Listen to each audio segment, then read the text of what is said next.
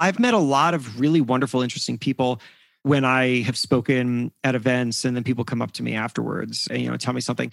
I mean, if somebody comes up to me and hands me their business card and walks away, I guarantee you that by the time I get to the airport, I have forgotten, I was like, why is this in my pocket? But there have been people who have struck up interesting conversations. Look at also, it doesn't hurt to be on panels because you will meet really interesting people. Yo, what's up, everybody? Welcome to the Build Your Network podcast, the only top-rated show committed to helping you grow your business, foster real relationships, increase your authority, and build the network of your dreams. Let's get into the show.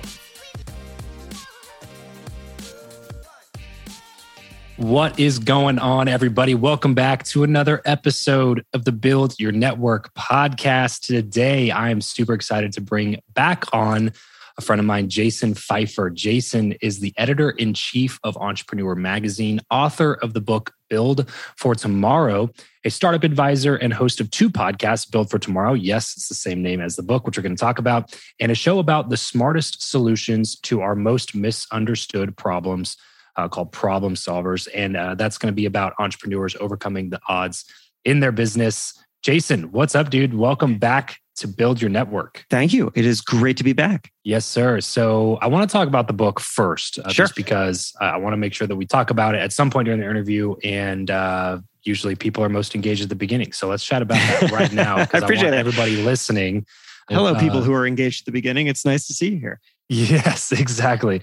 All of you that are listening right now, I want you to pay attention for the next couple of minutes specifically because I for one, love seeing books come out that have the same name as a podcast. Because this is a conversation that I have with authors pretty frequently. As you know, I'm a podcast guy and I preach podcasting to a lot of people. And I talk with authors who are like, I'm thinking about starting a podcast, but I have this book coming out and I want to just get the book done and taken care of. I'm like, man, you're probably missing out on so many insights and conversations and information that you could add and package into this book. What came first, man? The chicken or the egg? The podcast, the idea for the book, did it kind of come out of the podcast, or was it, I always wanted to write a book, so I started a podcast to get some more information? No, so it's funny. It's a really, really cool thing that you're asking me here because the answer is complicated, but also has been so instructive in how I have built myself, my message, my brand, so to speak. And so let me tell you, okay, I started a podcast back in 2016 called Pessimist's Archive. And it was in collaboration with this guy who had started a popular Twitter feed called Pessimist's Archive. And the idea of the show was to understand why people freaked out about things that today we love. So, for example, I did an episode about the national moral crisis in 1907 over the teddy bear. It's true. The people were freaking out. There was schools were banning teddy bears. Priests were preaching against teddy bears. It was a whole thing. And why? It's fascinating, right? And it turns out basically everything that you love, people were freaking out about: bicycles, chess, cars, whatever. It's all funny and fascinating. So I started this podcast and it developed an audience, but a couple interesting things happened. One, separate from that, I also, as editor-in-chief of Entrepreneur Magazine, I was also having these really interesting conversations with entrepreneurs, and I was starting to serve them in this way that was totally distinct from Pessimist's Archive. And the two audiences did not understand each other. And people would see that I have this podcast called Pessimist's Archive, and they would say, well, I don't understand because you're an optimistic guy. Why do you have this show that's so pessimistic? And I was like, it's not about pessimism. It's an archive of pessimism. It was too confusing, right? Yeah. It was too confusing. And also I didn't love that I was having these separate conversations about that where I couldn't bring the audiences together. And I didn't know how to resolve it. And then I hired this consultancy whose name is Pen Name Consulting, run by friends of mine, Adam and Jordan Bornstein. The idea was originally to help me grow the podcast. And they said, all right, well, the first thing we need to do is understand your audience. And so there's this woman on their team named Rochelle DeVoe. And Rochelle went out and surveyed my audience and the podcast audience in particular, and then came reporting back to me. And what she found blew my mind and changed everything. And let's hear it. What she told me was, she told me a lot of things, but the two big insights were, number one, why do you listen to this show? The answer, in one way or another, from everybody was, because it helps me feel more resilient about the future. Didn't know that. I thought that I was making a history show. Turns out I was making a show that was kind of having a self-help effect. And then even though it's a report, to be clear, it's a reported show. It's like I spent a month reporting, interviewing lots of people, put together this like audio documentary. It's not just a chat show. And then number two, a lot of people were turned off by the name. And when they try to tell their friends about the show, the friends are turned off by the name. So I have a branding problem and I have a audience understanding problem. And I got to tell you, if you are in the business of building anything, you probably do not understand your audience as well as you think you do and as well as you should. And surveying them and getting to know them, either by hiring somebody or doing it yourself, will just pay off in ways you cannot imagine. And so for me, now I started to think, holy cow, the people who are listening to this podcast, they don't like the name and they are interested in change. Meanwhile, the conversation that I was having with my audience through Entrepreneur was also very interested in change. And I realized I can bring all this together. I have an umbrella subject here that people are very interested in, that I have naturally developed because it's a thing that I'm interested in, that my audience is interested in, and that is how to navigate change. That is what I'm doing by learning from the smartest people today and from studying the history of innovation. So now I know who I am and I know how I speak.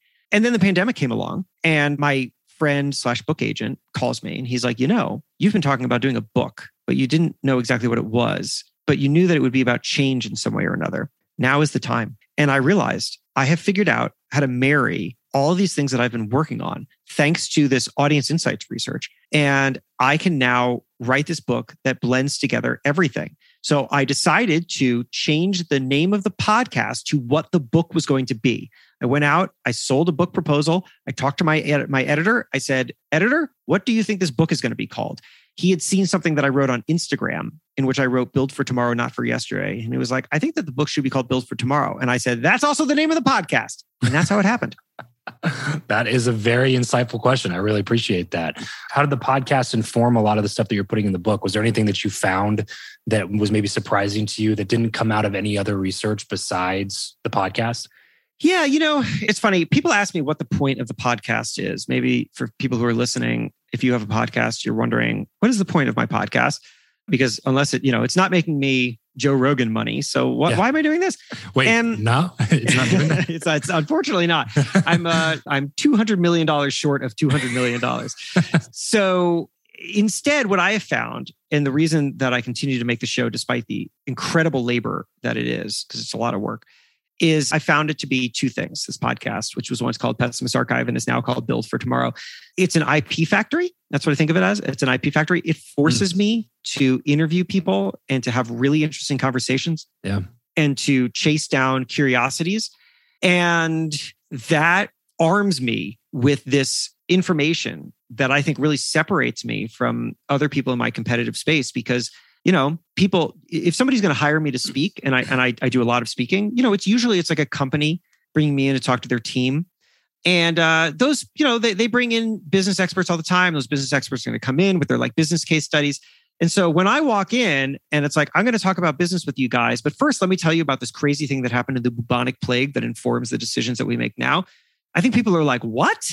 And then by being able to blend this unique information from history that I happen to have because of this other avenue of exploration that I have with the business stuff, I think just really separates me. So anyway, it's an IP factory. And then also it's an opportunity magnet.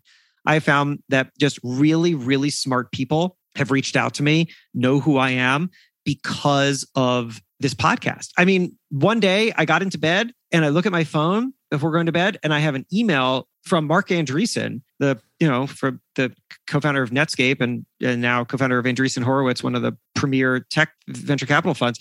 And the whole email is like, this was actually back when the show was called Pessimist Archive. He wrote Pessimist Archive is the greatest podcast. When's the book? And it's like, that doesn't happen if you're just posting stuff on Instagram, right? Like that happens when you're pushing yourself to do really kooky, unique things.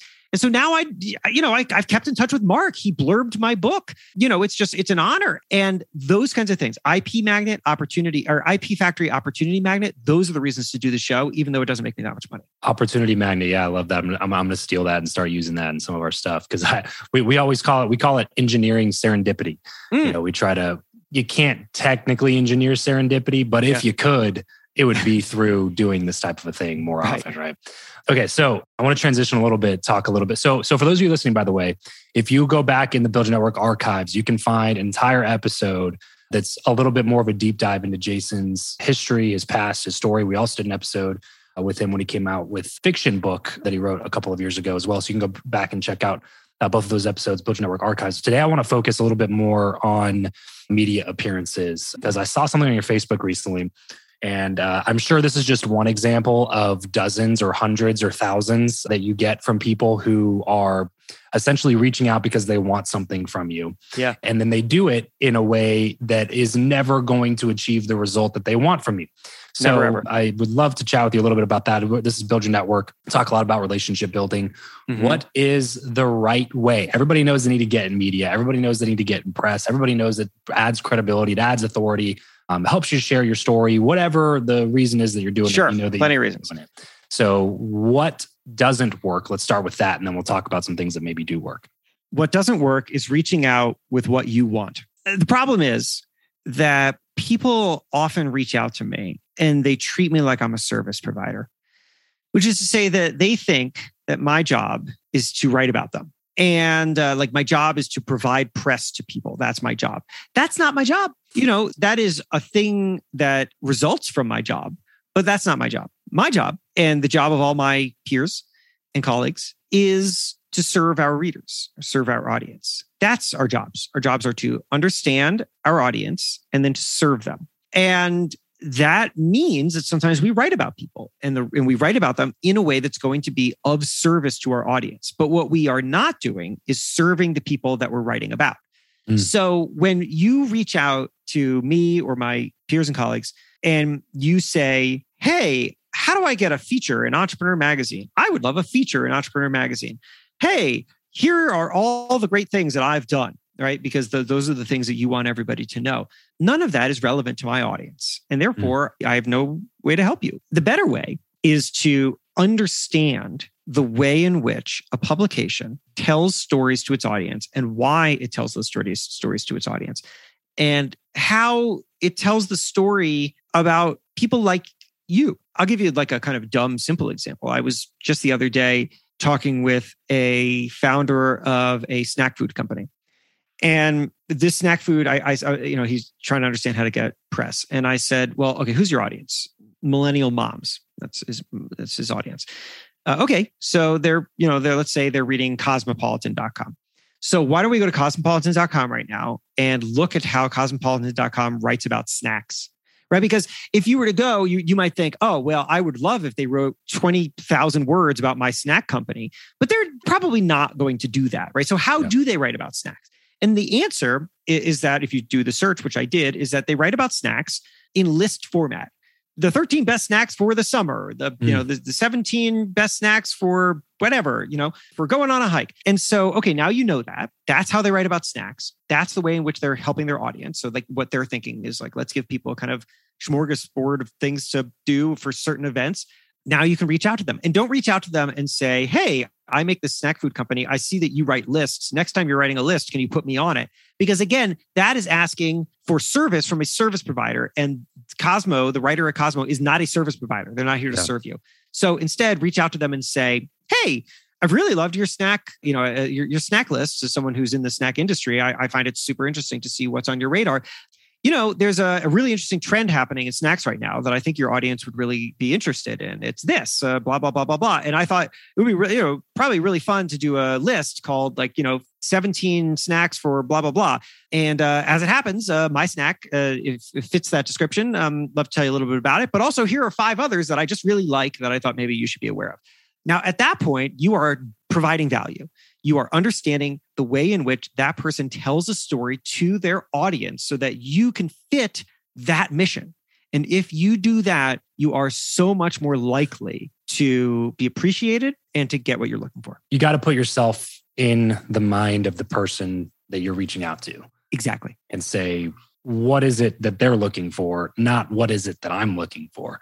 Like everybody's looking for something, right? Like that person, like you're talking about, Especially if it's a magazine, right? And not just like some, online contributor that has free will to write about whatever they want to write about or whatever. Right. Like a lot of these staff writers, like based on understanding of their audience, they have to come up with an interesting piece of information that's going to provide value to the audience that they serve. And it's usually probably not even them that has the final say on whether or not they actually get to write about that topic or whatever it is. And so you have to like put on their glasses for a second, right? View the world the way that they view the world and ask yourself, if I were in their shoes, what would be helpful for me? And how can I provide that for that person if I can even provide that for that person? Right. And then let's say you do that and first time, nothing happens. On average, how long does it take you? If you get a good, like a well-written email, a well-written pitch or something, and it's completely cold, you have no third-party introduction, you have no validation, no credibility, but you like the way it was written and they did have an interesting idea and you kind of go, that is something I could potentially write about, but maybe that company may not be specifically ready for this at this moment.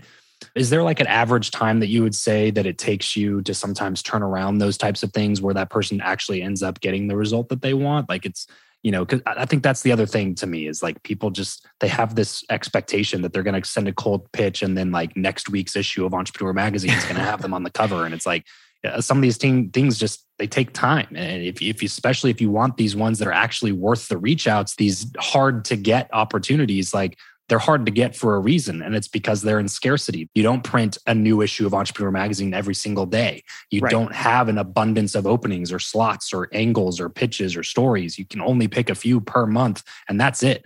So how long should people be expecting for some of these things to actually start taking place if they multiply it out over a long time horizon? If you're talking about a magazine, it can be a very long time. I mean, first of all, a magazine works on a 3-month lead time. So, you and I are talking in July right now, and I am close to closing the September issue of Entrepreneur, and we're already planning out the October issue. So, we work in advance. Digital has a faster rate, so that could be anything. But still, there are stories on the digital side that'll come in and won't run for weeks because people are busy, because it's got to go through a bunch of edit. There's all sorts of reasons why they're on the desk. Even digital, there could be all sorts of reasons why something doesn't run immediately. People could be busy. It could take them a while to write it. It could take a while for somebody to edit it. Things don't turn around fast. They just straight up don't. And I will tell you, people have pitched me something and then I ran a story about it 2 years later. I mean, because it wasn't right for something that we were working on right now. And then a long time goes by and we're having a conversation. We're like, we should do a package on this where we're looking for this specific kind of story. And then I'm like, I talked to that person. Let me figure out where to find them again. And then we would run it. So it is an uncontrollable environment. It just is. And you have to kind of know that going into it. Do you ever have people that almost like spite you because you're not willing to accept their request immediately? Or they almost have this level of like, well, I'll show you and I'll go get him this other publication and, screw that guy because he said no or whatever, Very rarely will somebody actually articulate that to me, but occasionally people will try to argue with me, right? They'll reach out and they'll pitch me and I'll say, thanks, but this isn't a fit. And then they will try to argue for why it is a fit. And, that's very annoying. I'm not into that because look, I get it. Look, media is a subjective enterprise here, right?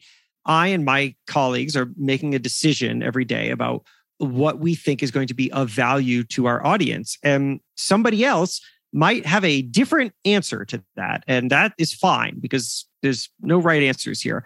But that's the decision that we made. And I'm just not going to get bullied into, into making a different decision. Yeah, that's not going to be the thing that flips it from a no to a yes. Right. That flips it from a no to a hard no. Yeah. And that was kind of my point in asking it is like, don't screw yourself in your potential for the 2 year from now opportunity, right? Because you don't have enough patience to wait until that happens. It's kind of that whole like Gary Vee thing that he always talks about, which is people often overestimate what they can do in 1 year and underestimate what they can do in 10 years. And I find that to be the case a lot of times, even when people pitch me, like with our podcast, is like, we have a pretty successful or well-known show. And so we get, 50 to 75 pitches every month for our like 4 to 8 guest spots that we have. And it's just impossible to say yes to everybody. There are people that come on and then they ruin any chance of any potential collaboration or feature because they're so hard-nosed about, well, but why, how could you not want to interview me? I'm amazing type of this like mentality, you know what I mean? And it's like, well, I mean, you were on the list for like 4 or 5 months when we have openings, but like, not anymore. Now you're not. Yeah. Like there's no, like the bottom line is that there's no shortage of good angles, good stories, good people, interesting interviews. There's no shortage of that out there. There is a shortage of good podcasts, good publications, good journalists.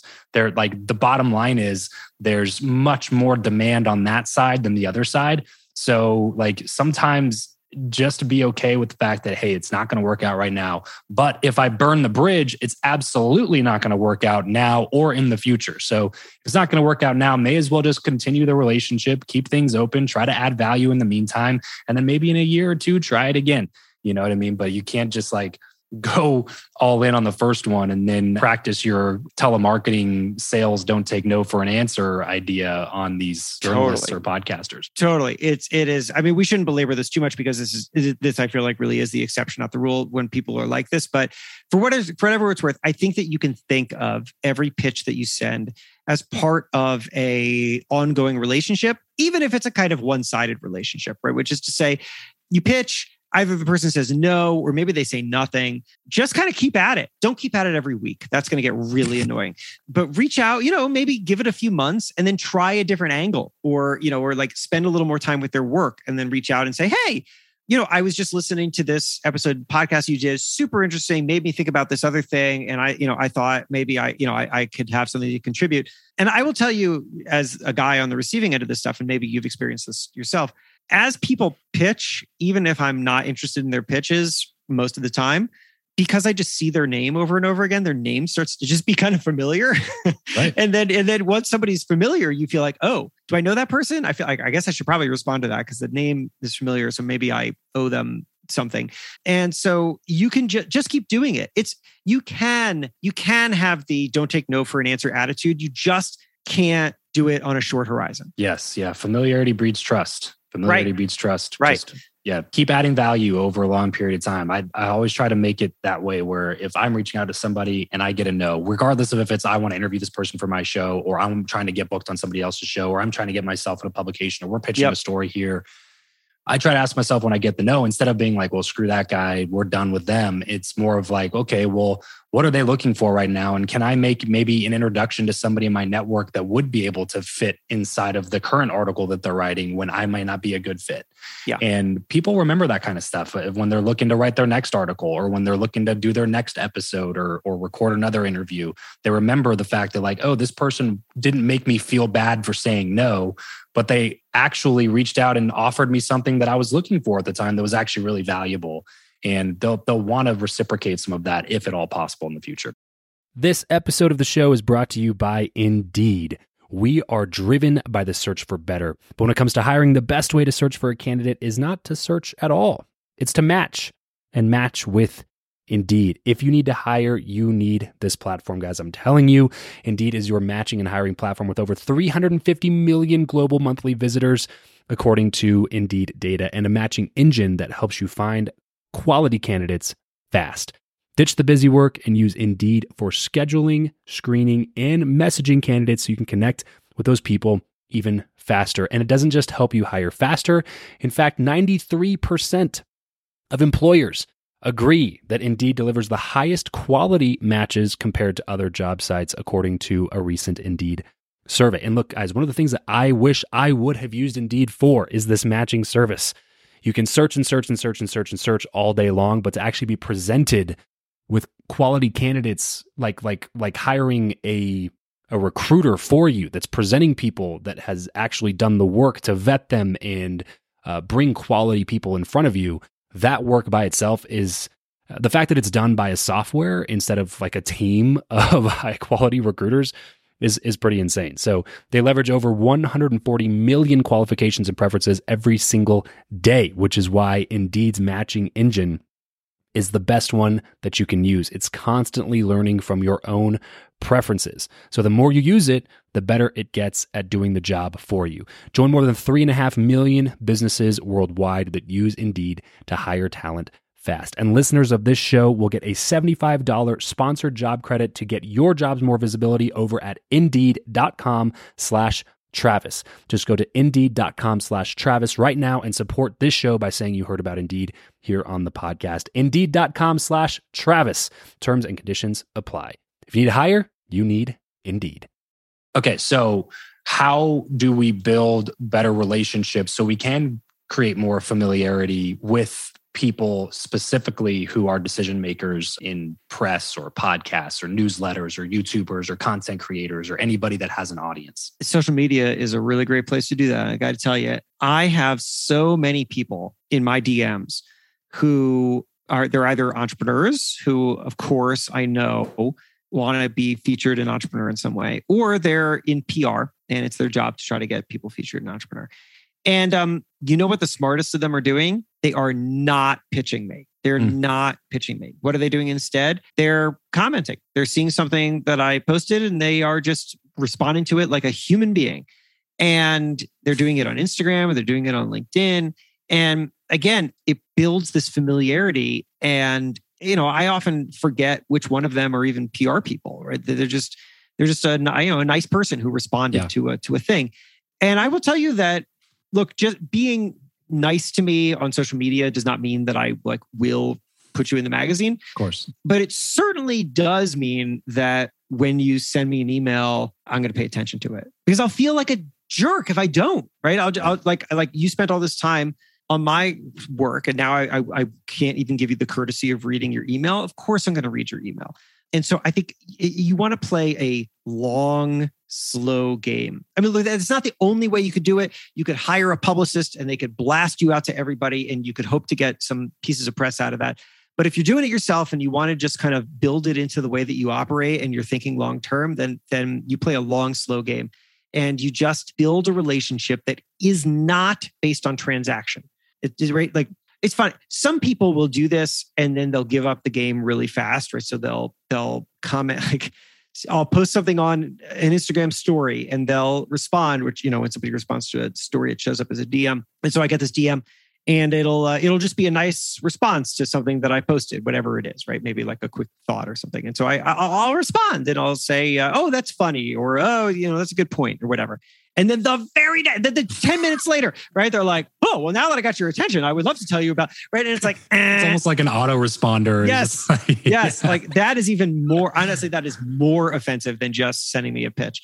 Because it's like the first thing was, it came with the agenda. Like right. it was almost like sneaky. It was like, I thought you were just genuinely being a nice person. Exactly. But you were just using this as a way to get in my DMs and now you're pitching me. Thanks. Yeah. Exactly. Right. And it's like, right. And it's like, you know what, look, if you want to pitch me cold, fine, go for it. I mean, look, we've run plenty of stories based on cold pitches. It's not like I'm saying that's a terrible thing to do. It's a fine thing to do. But if you want to increase your hit rate, I think that spending some time building familiarity and relationships can really help. I think that's something that some people get wrong is they'll look at people in positions of power, positions of authority, people who are decision makers, however you want to frame it or call it. And their default is to think that person is set up to say no to everybody. And in my experience, I've found that people like yourself, a lot of other people that I've talked to that are in those similar positions, it's your default to want to help people. It's your default to want to add value to the lives of other people. Right. Your job as the person reaching out is to make it as easy as possible for those people to be nice to you and try to put yourself in their shoes and think about like, man, if I had 300 people a week reaching out to me and asking me for stuff, what would I want to see in my DMs? Oh, probably not another thing asking me for another thing. Probably just something that says, hey, thanks, or hey, keep up the good work, or I read this article you put out. It was awesome. Wow, this interview that you did with so-and-so really rocked my world. Or like, here's a retweet on this other. Like, think about what they would want to see and then do that instead of the thing that the other 300 people are doing. And sometimes I think it's hard for people to conceptualize when they don't have 300 people reaching out to them, but you've got to really try to put yourself in that person's shoes and see the world from their perspective for a second. But I know we're kind of beating a dead horse with that point, but I just think that it's so important because people unfairly, I think, get upset, people who have a lot of demands in their time or get a lot of pitches because they just assume that they're out to get them or that they're just being mean. And it's like, no, like those people, they want to help. They genuinely want to help. They're probably in that position because they learned that helping people is a great way to continue to level themselves up. You know what I mean? It's just that you literally can't help every single person that reaches out to you, or else that's all you would be doing and you wouldn't even be able to do your job. So like, how do I make it as easy as possible for that person to say yes to helping me out and give me what I want at some point in the distant future, if that's how the relationship progresses? Where do people hang out, man? Where's the best place? People who are maybe in the press, people who write articles, publications, content creators. Where's a good place to kind of initiate those conversations besides social media?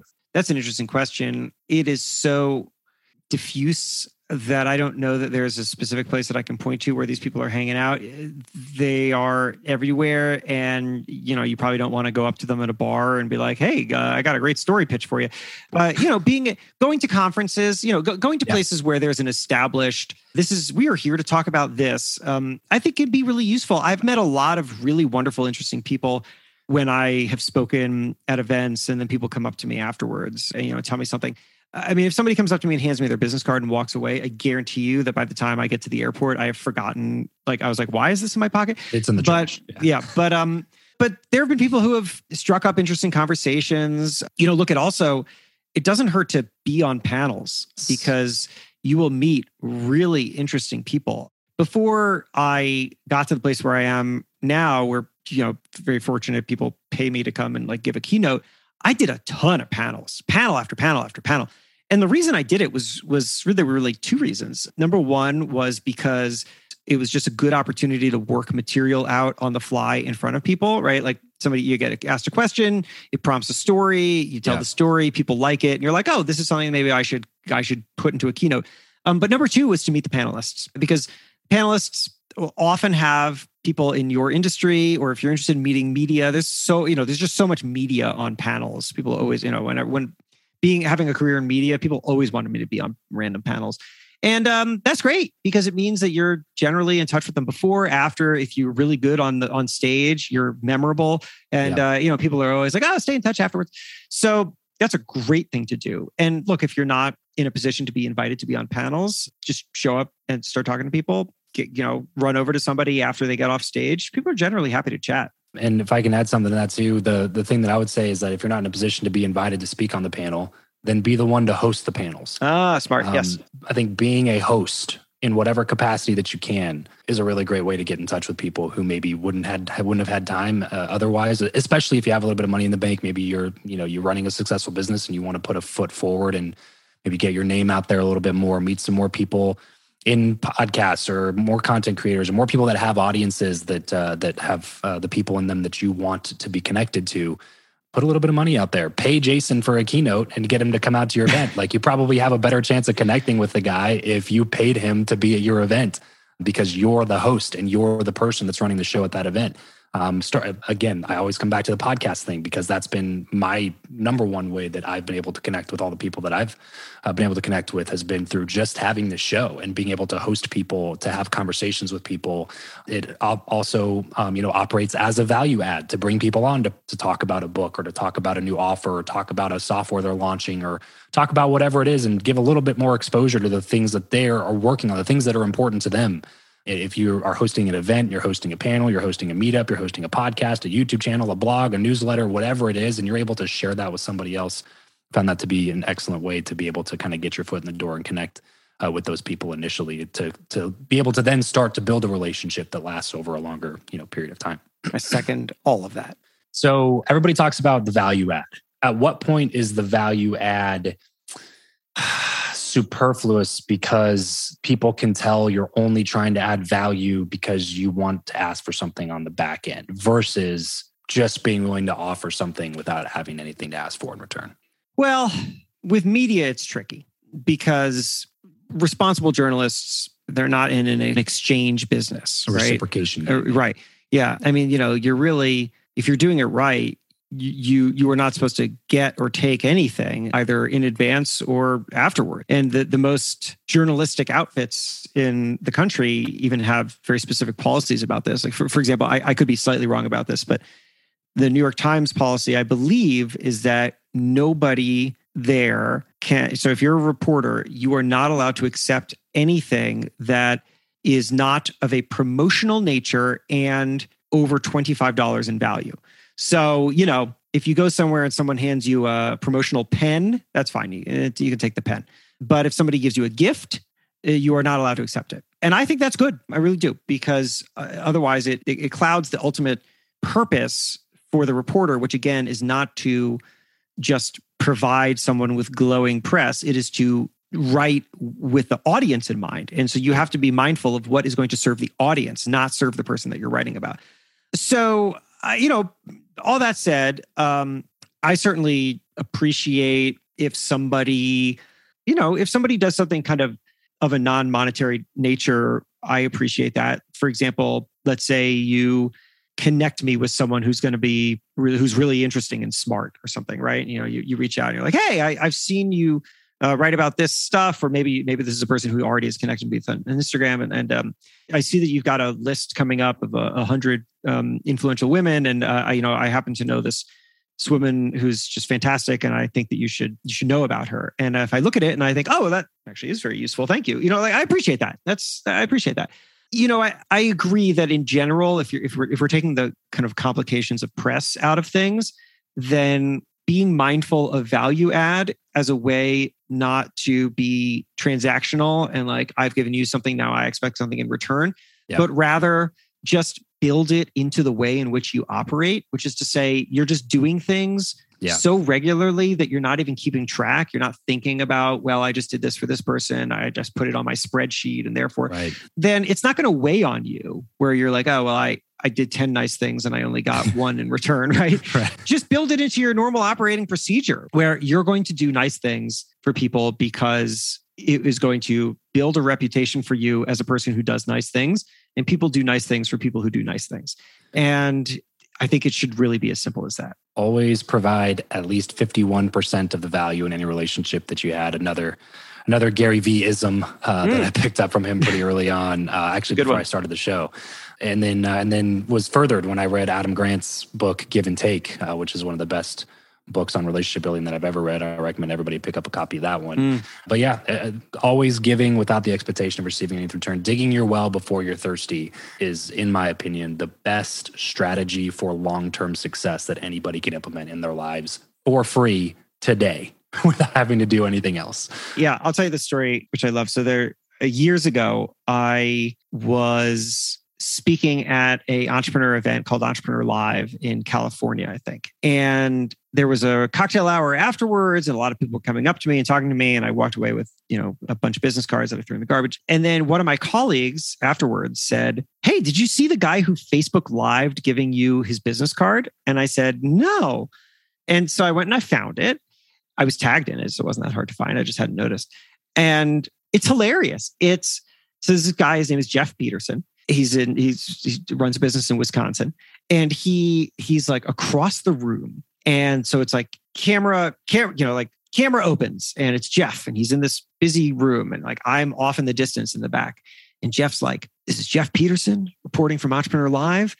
I'm going to go give the editor-in-chief my business card. Here we go. And then Jeff like navigates the room. And the guy who's holding the camera does a sort of like nature documentary style, like, he has now navigated around the woman with the cocktail, right? And it's like, and he gets to me, and he doesn't do anything memorable at all. He basically, I watch him do this. I didn't even have a memory of it. He just like shook. I said hello. He shook my hand. I was talking to somebody else. I said hello. He handed me his business card, and then he like came back and he signed off, right? Success or whatever he said. So I thought this was funny, and I commented and I said, that was great, or whatever the hell I said. Didn't say much. And then Jeff reached out to just say how much he liked the event, and then reached out like a couple weeks or a month later, because he was going to be in New York, and he was like, hey, can I come by to the office just to say hi? I promise I will be 15 minutes in and out. I know you're busy. I just want to say hi.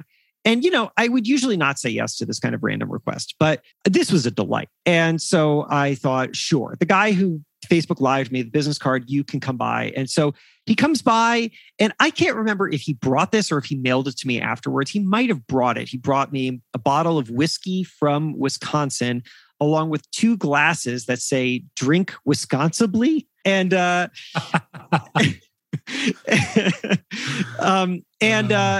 And, I just liked him. He's just a nice guy.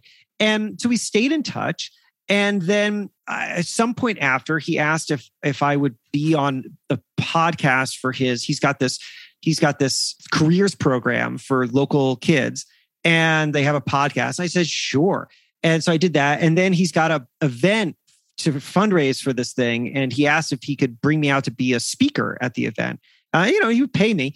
And I said, but not my usual rate because it's a fundraiser. But I said, sure, because I liked him. Yeah. And now, Jeff and I we have a, nice friendly relationship. And this is, I think, a perfect example of how to do it right? Like Jeff didn't ask for anything for a long time. And when he did ask for things, it felt genuine. Yeah. And it really wasn't even for him. It was for this organization that he's got. And I don't think that he had a plan. I think his plan was just be funny on Facebook. Like, I don't know that he had a plan past that, but it evolved into what it was. And he just, I think by being genuine and nice and focused primarily on building a relationship and not on anything else, he initiated and ultimately built this very nice friendship. And that's wonderful. And that's how to do it. Love that story, man. It's a fantastic way to wrap up the conversation. For those of you who listen to the show a bunch, I always ask the who you know or what you know question. You're going to have to go back to one of our previous episodes of Jason to hear his answer to the who you know or what you know question, because we ran out of time today talking about how to build relationships the right way, which I think a lot of people that are listening will find value in. Jason, Build for Tomorrow is coming out in September. If you're listening to this right now, it's probably September because we're probably not going to release this until the book comes out. Is there a specific website or URL that you want people to go to buy this book, Jason, or is it just anywhere where books are sold? It's anywhere where books are sold. If you, for some reason, cannot think of a place where books are sold, you can go to jasonfeifer.com/book, where there are buttons to buy it everywhere. But yes, anywhere you go to find books, you find Build for Tomorrow. I would love for you to pick it up. I'd love for you to reach out and let me know what you thought. Build for Tomorrow. Guys, I can personally vouch for the fact that if you take the time to write Jason an email and try to keep it short, sweet, to the point, because he's got a lot of emails to get through, but he'll always try to reach back out and say thank you. So please go pick up a copy of his book, reach out to him, tell him that you heard about him here on the show. And then for those of you that are on Guestio, so is Jason. So hit him up over there if you want to interview him or bring him on your event or anything like that. You can contact him over there. Jason, thanks so much for coming on the show, man. Always a pleasure. We'll reach out when this thing goes live. Sounds great. Thank you so much. I really appreciate your support and great to be here again. Hey, thanks for listening to this episode. That's it for today. As you all know, this show is completely free. Our only ask is that if you found anything valuable in this episode or in any of the episodes that you've listened to, then share it with somebody else and leave us a quick rating review in whatever platform you're listening to right now. It would be super, super helpful for us. So that's it for today, guys. Thanks so much for tuning in. Catch you next time.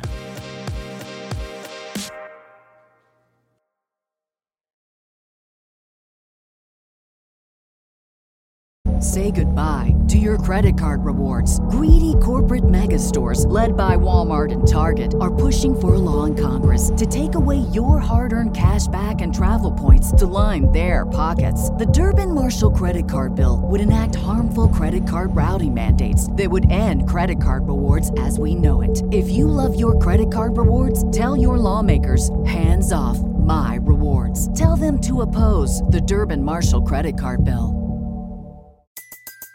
Everybody in your crew identifies as either Big Mac Burger, McNuggets, or McCrispy Sandwich. But you're the Filet-O-Fish Sandwich all day. That crispy fish, that savory tartar sauce, that melty cheese, that pillowy bun. Yeah, you get it. Every time. And if you love the Filet-O-Fish, right now you can catch two of the classics you love for just $6. Limited time only. Price and participation may vary. Cannot be combined with any other offer. Single item at regular price. Ba-da-ba-ba-ba.